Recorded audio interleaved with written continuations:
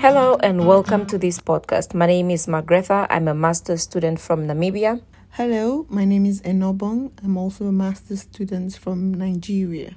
And today we are discussing the significance of changes in the TV sector in Namibia and Nigeria over the last decade, and also explaining why this comparison is illuminating.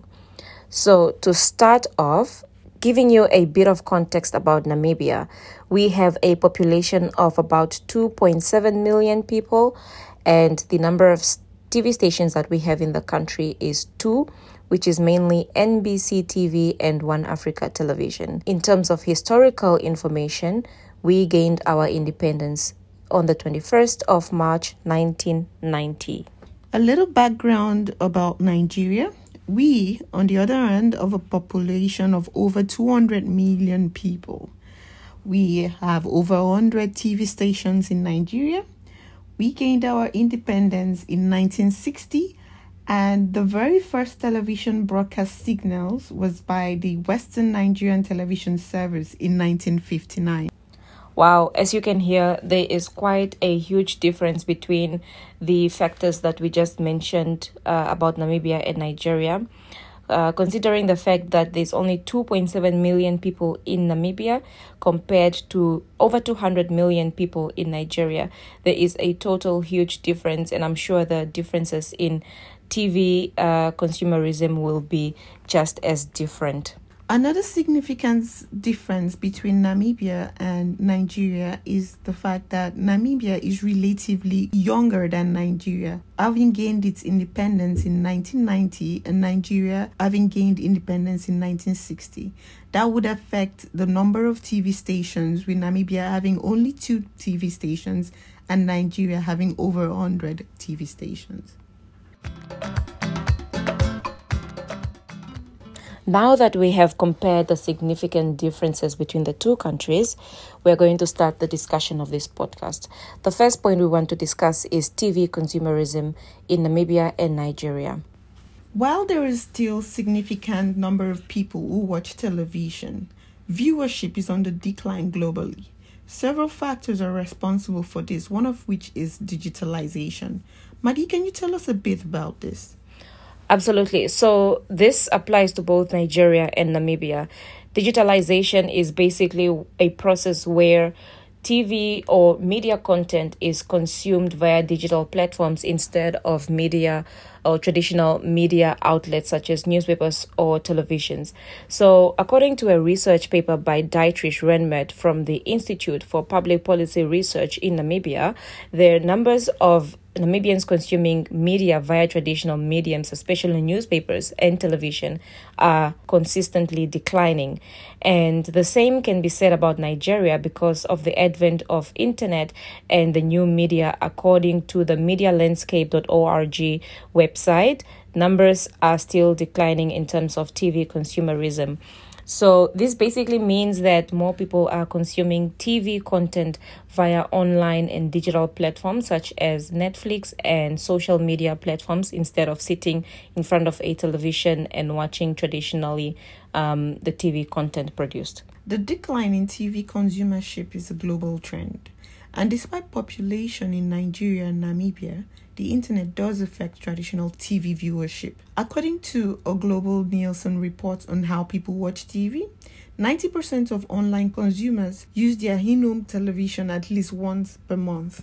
This is really significant because it shows that more and more people are switching over to alternative channels of viewership. As mentioned, one of the most popular digital platforms for consumerism of TV content is Netflix. On the entire African continent, Netflix only has about 1.4 million subscribers as of 2020 out of a population of about 1.2 billion people.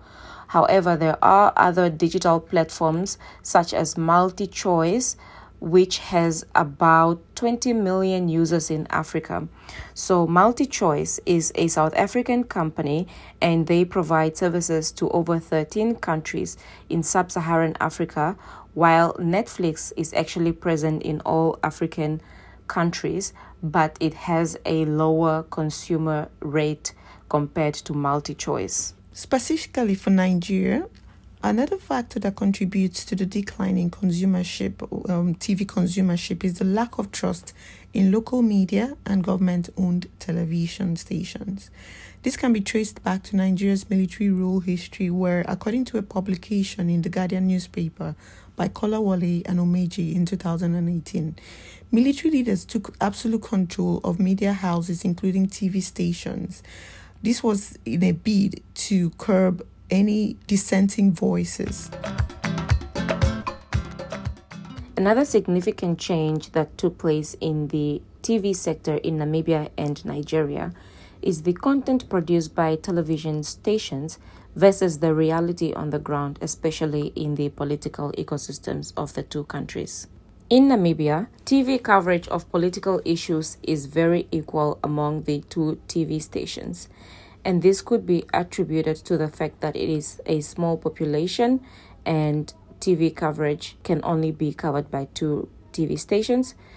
An example that I can give of TV coverage being fair in a political situation is during the Namibia 2019 general elections, where the state-owned TV station NBC TV covered an independent candidate's election manifesto, whereas One Africa Television station also covered the same independent candidate congratulating the president on winning the elections.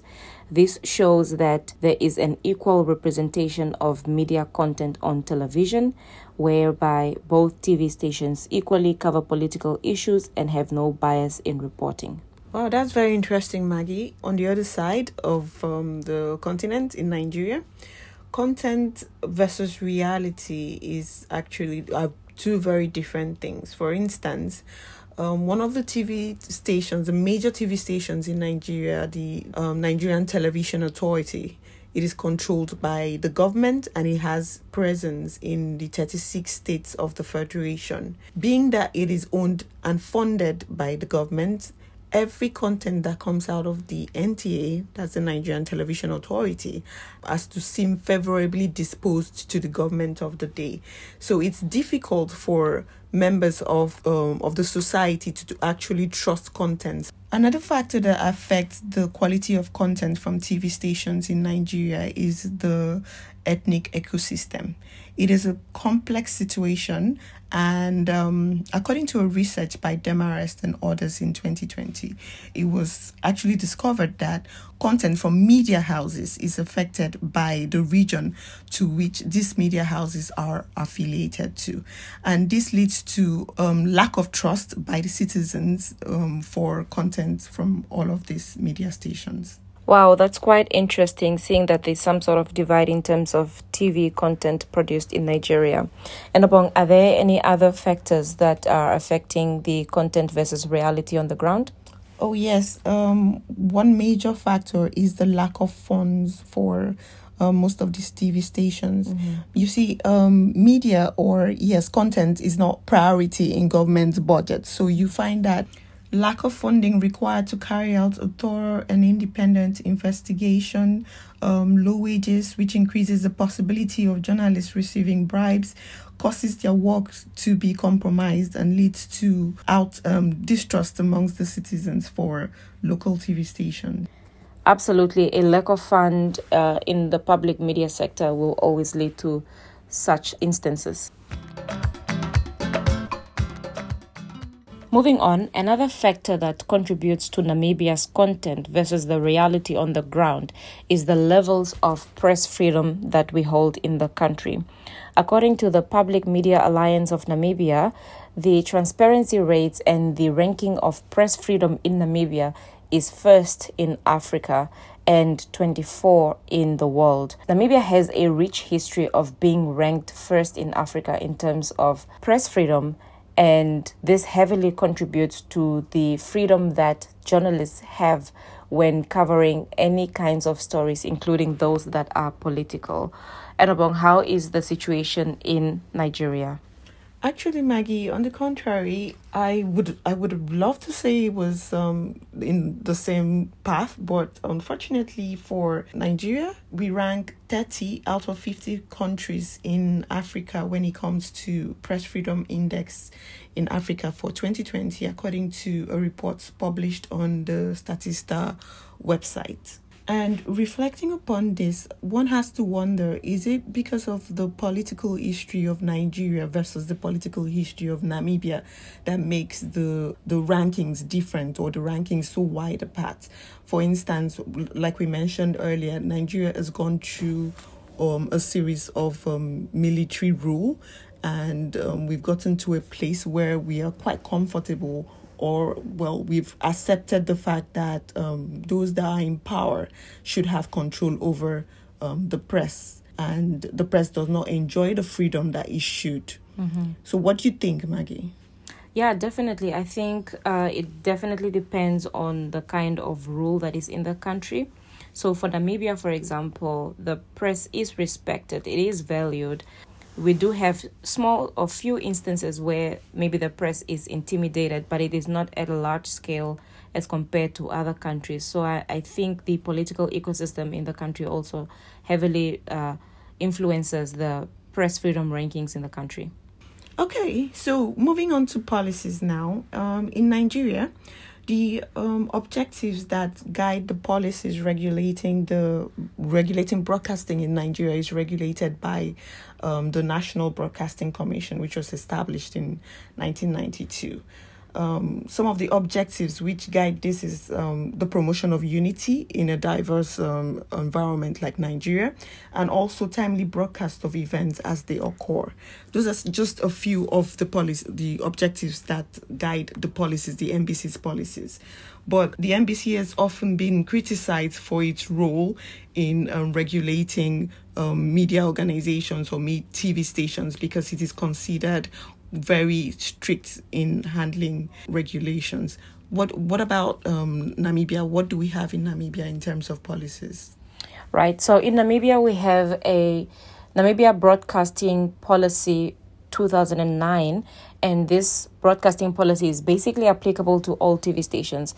Just like Nigeria, it has the same values such as promoting diversity, promoting various different kinds of content on different broadcasting networks and stations, but the difference is that it's not strict in terms of regulation, rather that it is applicable to all broadcasting stations, including radio and TV, and all of them are basically required to register and comply with this communication policy.